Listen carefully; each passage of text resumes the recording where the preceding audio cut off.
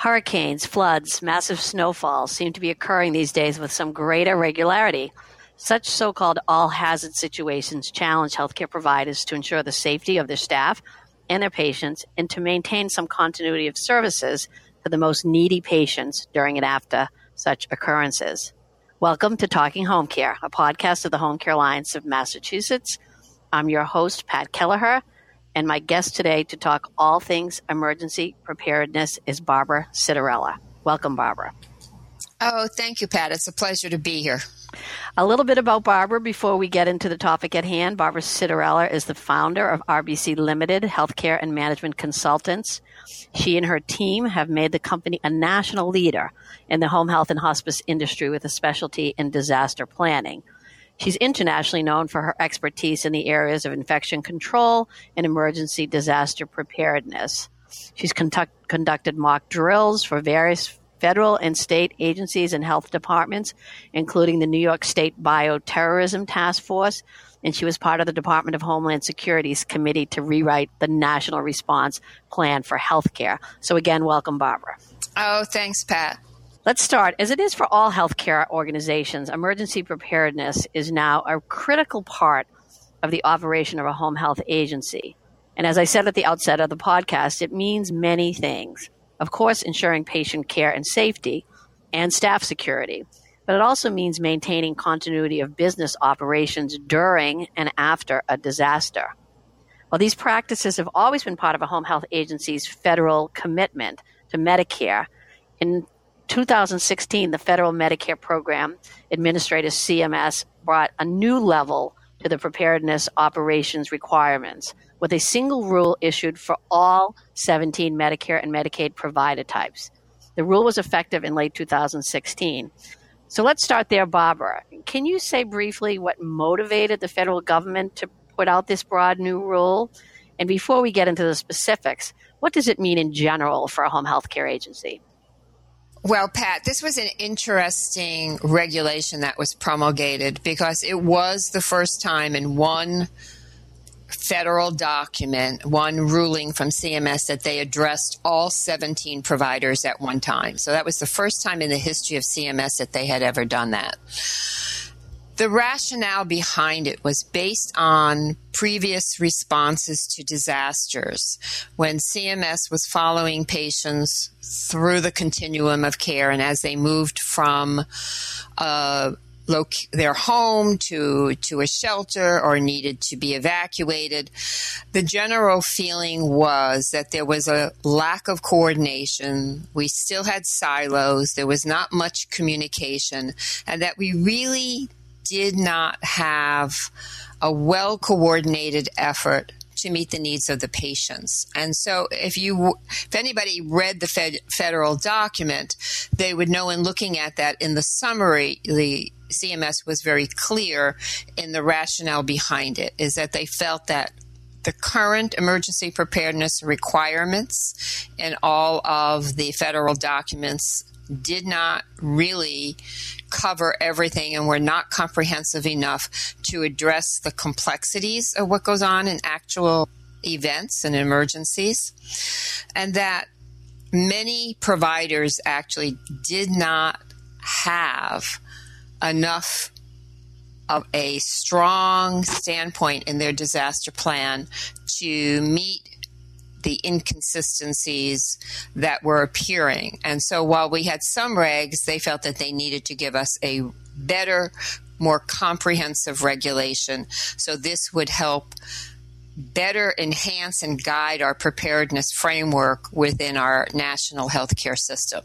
Now, I have to say, I think, and I know most people who hate regs will probably say that Barbara Citarella is now out of her mind, but there is some brilliance in this document, because the brilliance in the document, and I see it occurring as I traveled across the country last year, focusing on education for this regulation, is that people are now talking to each other. They are looking at forming collaborative relationships.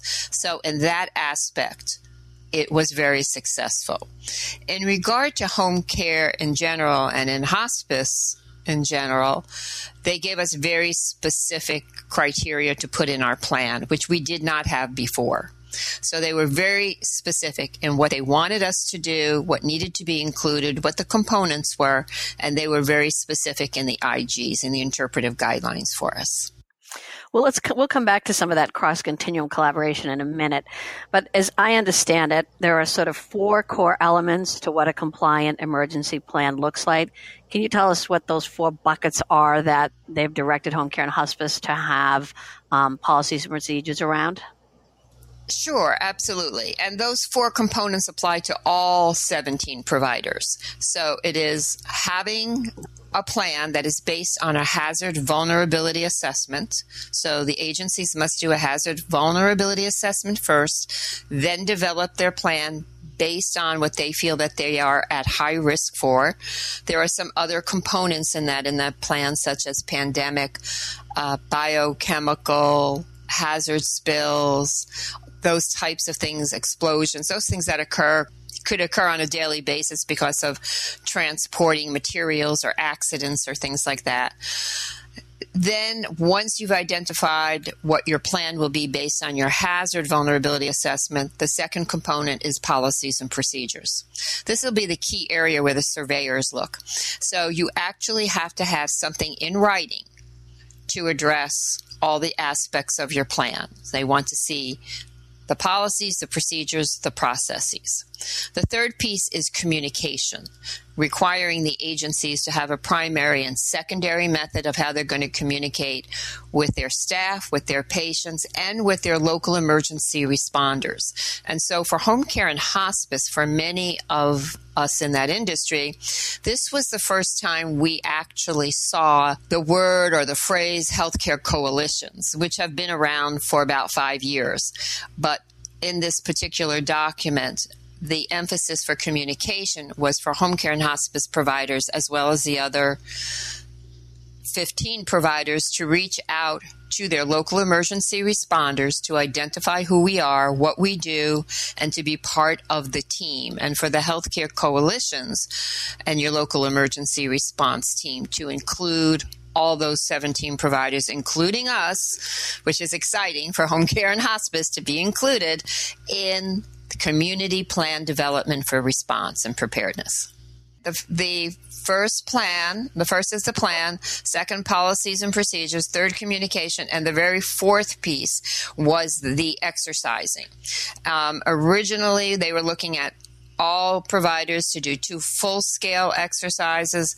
They kind of amended that to you could do 2 full scales if you want, which means all comprehensive emergency drill with everybody in your community, including hospitals, having make-believe patients, or you could do 1 full scale and you can do a tabletop. But they would like the tabletop to be more than just your agency. They would like the tabletop to include other providers because you may be in an area where there is not a full-scale exercise. So those were the 4 components: plan, policies, procedures, communication, exercise, and testing. And I think it's right. It's the first time that the full healthcare continuum saw home care both as a resource in an emergency, the workforce that we have out there, as well as a player in terms of assuring the safety of a hugely diverse group of patients. I mean, our patients are not in a single sector as they might be in a hospital or nursing home. So assuring that our patients are safe and able to get care poses some unique challenges. Can you talk a little bit about those for home care and hospice? What are the unique challenges for this rule versus being a sector like a hospital or nursing home where all your patients are sort of visible and within your sight? Yes, and that's one of the most difficult pieces, I think, for other providers to understand exactly what we do. You know, very often they have no concept because we're not providing care in a building. For home care and hospice, we had a unique set going right from the start for a number of reasons, and I'll save the patient care issue towards the end. But the first piece was when this regulation came out, The majority of home care and hospice providers don't have background or training in disaster preparedness. You know, we function, we don't have a lot of resources. We're not financially well off as providers. You know, we have a lot of regulation on top of us. So number one, we're starting at the ground level. So most agencies did not have the expertise to quickly comply and put something together right away. We also have that piece of those complex regulations that kind of are very limiting to us. In regard to our patient population, I think the other providers and the healthcare coalitions, as they began to reach out so that they were compliant, and healthcare coalitions which are funded by the Healthcare Preparedness Program, which is actually, interestingly enough, funded under the Pandemic Influenza Act, was somewhat surprised at a number of things for home care and hospice. They were amazed and pleasantly surprised at the number of providers we have. They found that they find us to be a rich resource, especially for surge capacity. And for patients, they originally thought, oh, we just did aid care. Now they realize that we do infusion therapy. We take care of quadriplegics. We take care of special needs. We have pediatric patients that are on ventilators. So they were somewhat surprised at our capability. What came out in some of the other events that occurred during 2017, which we know, as you know, we had 3 major hurricanes. We had the hurricane in Texas, we had Irma, we had the hurricane in Puerto Rico, that in spite of this regulation now being in place, we still had some issues as far as following our patients and how to move them through the continuum of care. So I think as providers, we offer a unique resource, not only in the numbers, but we know the community and we know informal leaders and we know how to move around the community. I think a challenge for us is that we should be declared emergency responders, and we are often not. That really goes state by state. I think as home care providers and hospice providers, it should be mandated in every state, registered on the Health Alert Network so that we can be communicated to and from, have communication flowing back and forth. So we are unique in that we're out in the community, and that what mandates us, which might be an issue, of course, in response, is that since all disasters are handled at the local level, our staff that we are expecting to care for these patients are experiencing the disaster at the same time. You know, we're experiencing it, we're living it. Right. That's right. Yeah, I think that, you mentioned that our staff in the community is struggling with securing their family and their homes oftentimes, while they're also struggling to assure safety of their patients. You mentioned that there was some brilliance in the document and what the federal government has laid out as the best practices here.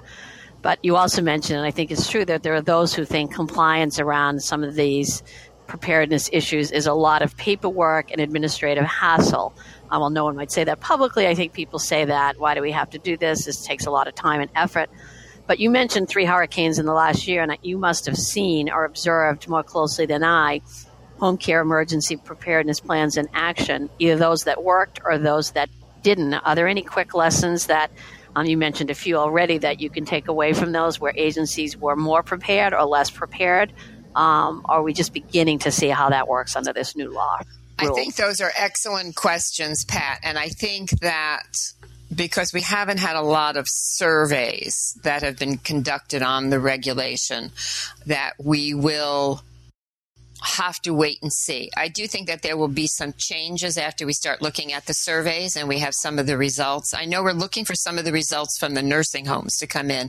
I'm not sure where or what the timing is for home care and hospice. But I do believe that as time goes by, we'll get more information. I think the home care agencies and hospice agencies that are in areas that are prone to disasters to begin with, like Florida or, June 1st is hurricane season, so everything has to be in place before June 1st.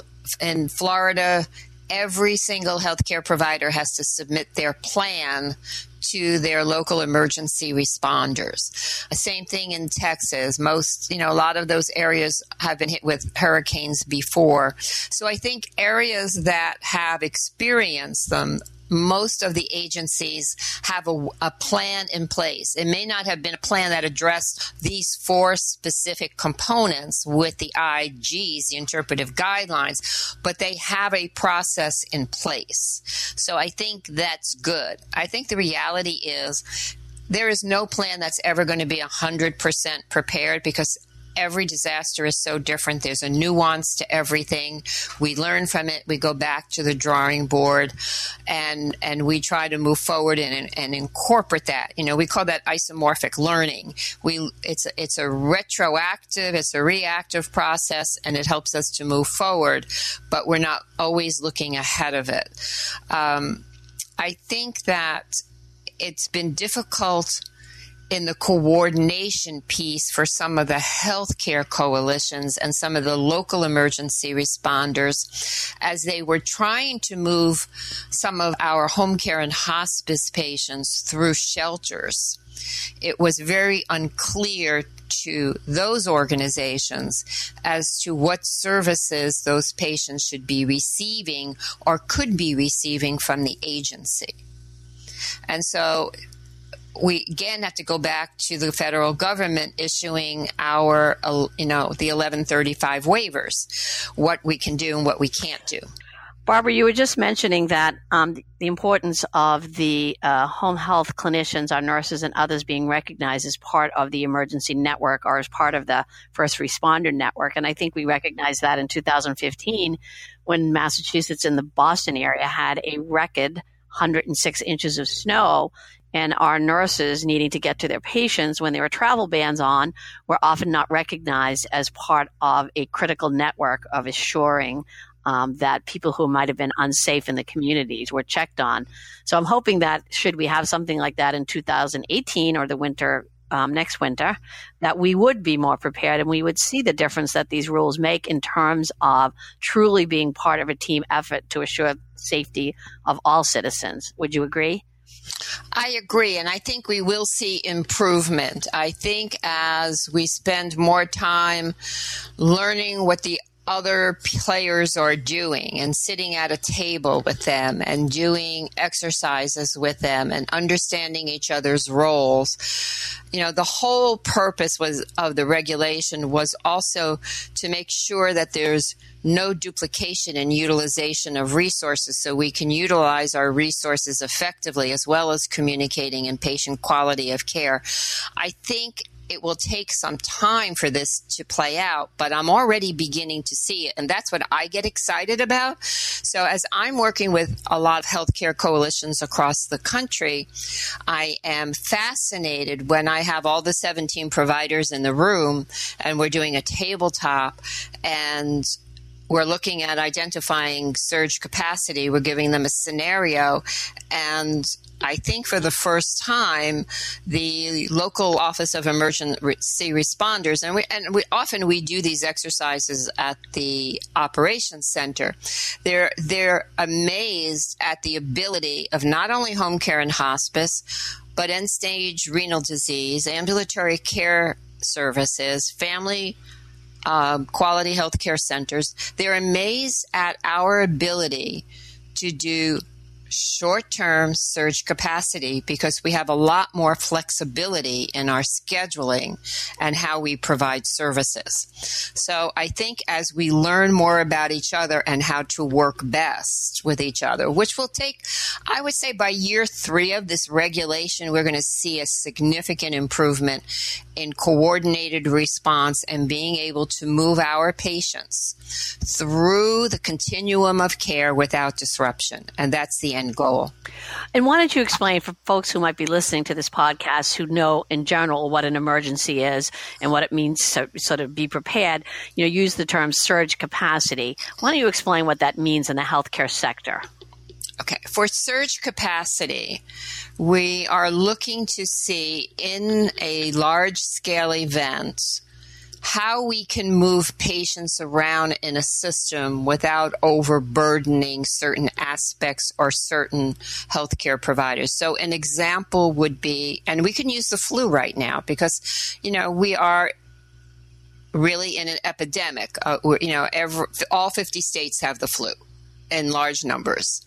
And so instead of inundating the emergency room, or if the emergency room was inundated, or they shut down an emergency room and they couldn't be seeing patients, and then the urgent care centers were overwhelmed. Where are those patients going to be treated? Well, most likely they're going to be treated by us. So how many patients could we take in a day? So it's looking how many patients can you absorb into your normal caseloads? How many additional patients can you absorb and still provide quality of care? And that would change day by day as the event unfolds, during the event, post-event. For our role in home care and hospice, most of our work is done pre-event and preparation, and then post-event after the event has happened. We're not really responding or being a responder in an event like our emergency operations people or our hospital personnel may be. But surge capacity, I always, to put it into layman's terms, is how many more pounds than 8 pounds can you squeeze into an 8-pound box and still provide services and still do your essential functions? And that's what we're looking at. I like that. Back to the sort of the regulation itself and the whole host of compliance steps that agencies have to take so that when a state or federal surveyor shows up at their doorstep and says, what have you done to comply? What do you think, as you've gone around the country, what are the biggest stumbling blocks that agencies are running into in terms of putting something internal in place? I think for most home care and hospice providers, and especially for home care, because as you know, Pat, we have the January 13th new COPS. They have so much on their plate that to sit and actually write a plan. And surveyors, the only thing they're going to have to look at is process and documentation. So I think for me, when I saw the interpretive guidelines, I was surprised at the amount of documentation required. But in retrospect, as I looked at it from a quality assurance process, the old quality assurance process, that's all they can really look at is the documentation. Many of these surveyors are as overwhelmed as we are. They've had to learn what these regulations are. Now they're busy learning the COPS. They don't necessarily have background in disaster preparedness.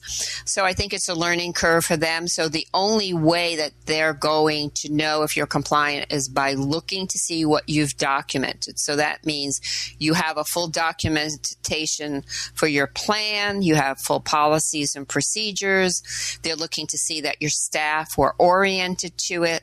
So you need documentation on that.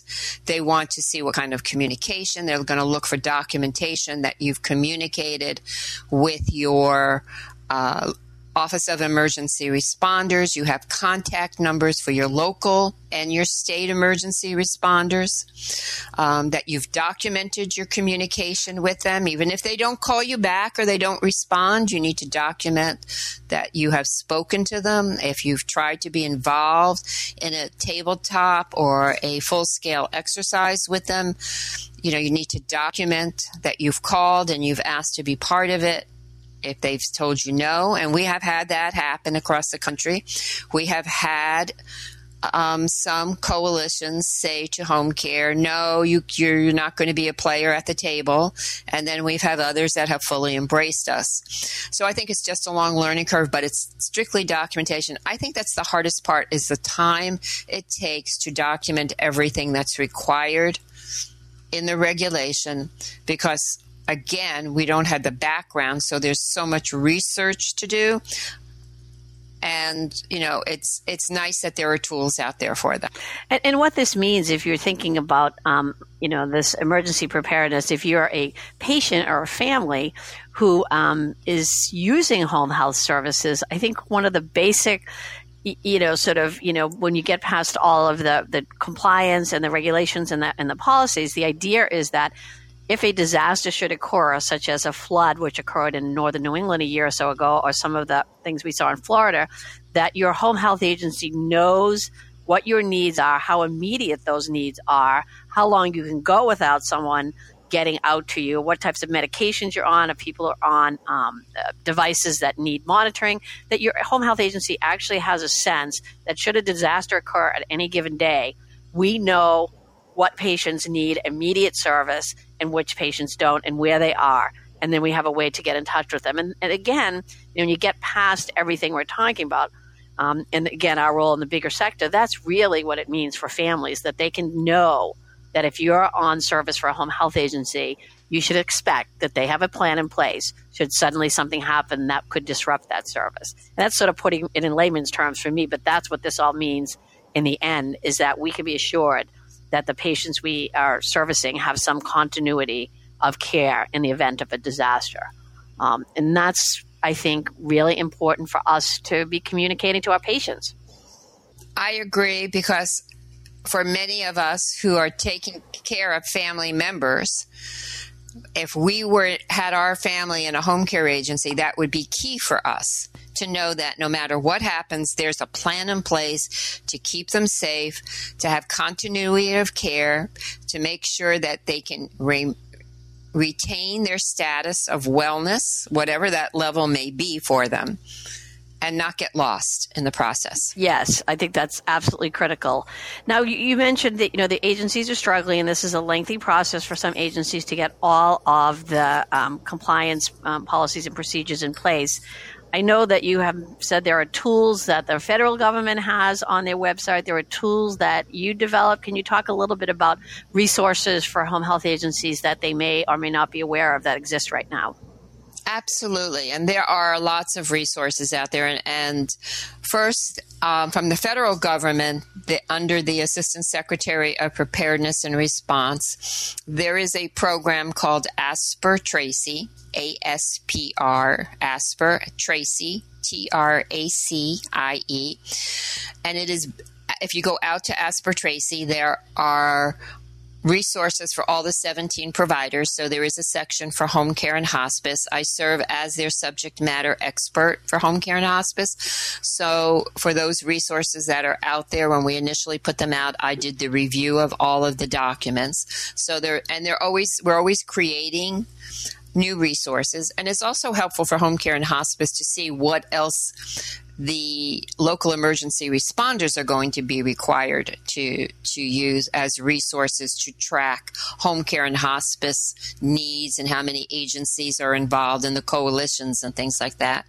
But, and Pat, as you know, your state association and RBC, we work together. We developed a manual, and we have a workbook that goes with that manual that gave some sample templates, gave a sample hazard vulnerability assessment and a blank one for agencies to fill out, questionnaires for them to fill out their readiness. So we've tried to give them as many tools. We did a series of programs that Pat, you and I partnered with the National Association for Home Care. We did a webcast series on the regs. We did a 6-part series. And then we also do, and for our company, we actually have agencies that have asked us to actually write their plan, which we did based on their hazard vulnerability assessment.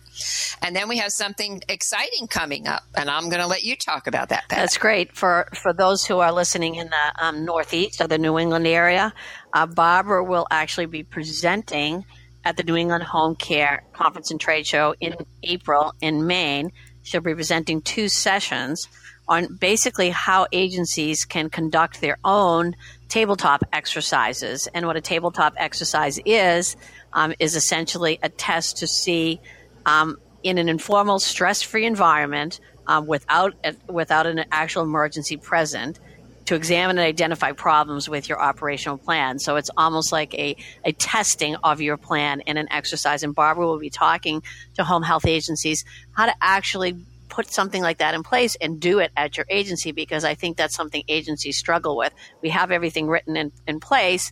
Now, how do we actually test it? And Barbara will be talking in Maine in April about how to do that. And for folks who want to look at both Barbara's sessions and what is also going to be featured at the New England Home Care Conference and Trade Show, you can go on to the website nehcc.com and you'll see the full agenda for that meeting. Barbara mentioned the manuals that she has put together in cooperation with our state association, and the links to those are on her website, rbclimited.com. And you can find information about those manuals there, as well as about Barbara's services, as she said, if you need individual assistance. Is there anything else you'd like to touch on, Barbara, that we haven't talked about? Yes, I would just like to say that I am so proud to be the spokesperson for home care and hospice at many of the federal committees that I sit on. I don't know of any group of providers that are more dedicated to their patients. We respond no matter what the weather is and no matter what's going on in our own home during an event. We're out there trying to make sure that our patients taken care of. So I am just so proud to be associated with the home care and hospice providers, and I just want to thank them from the bottom of my heart for everything they do every day. I couldn't agree with you more, and that's a great way to end this podcast. We have certainly tried to do our part working with you to make sure that all of our providers, and not just our Medicare providers, but private agencies who necessarily aren't covered by this rule, but to make sure that they too have a plan in place for their staff and for their patients. And I couldn't agree more with you about the sentiment that we have seen time and time again in weather disasters, natural disasters, and other places. Home care nurses, therapists, and aides getting out to patients using incredible resourcefulness to find ways to get through 22 inches or 26 or 36 inches of snow, or a flood that has basically wiped out a bridge and having to go miles around to get there. We've seen it, and we can't thank those people enough for what they do. So thank you, Barbara Citarella from RBC Limited, for this conversation. And if home care agencies need more information, the resources will also be on the Home Care Alliance's website, thinkhomecare.org. Thank you for listening. Talking Home Care is a production of the Home Care Alliance of Massachusetts. If you enjoyed this podcast, please leave us a review on iTunes. For more information about our association, visit us at www.thinkhomecare.org. Thank you.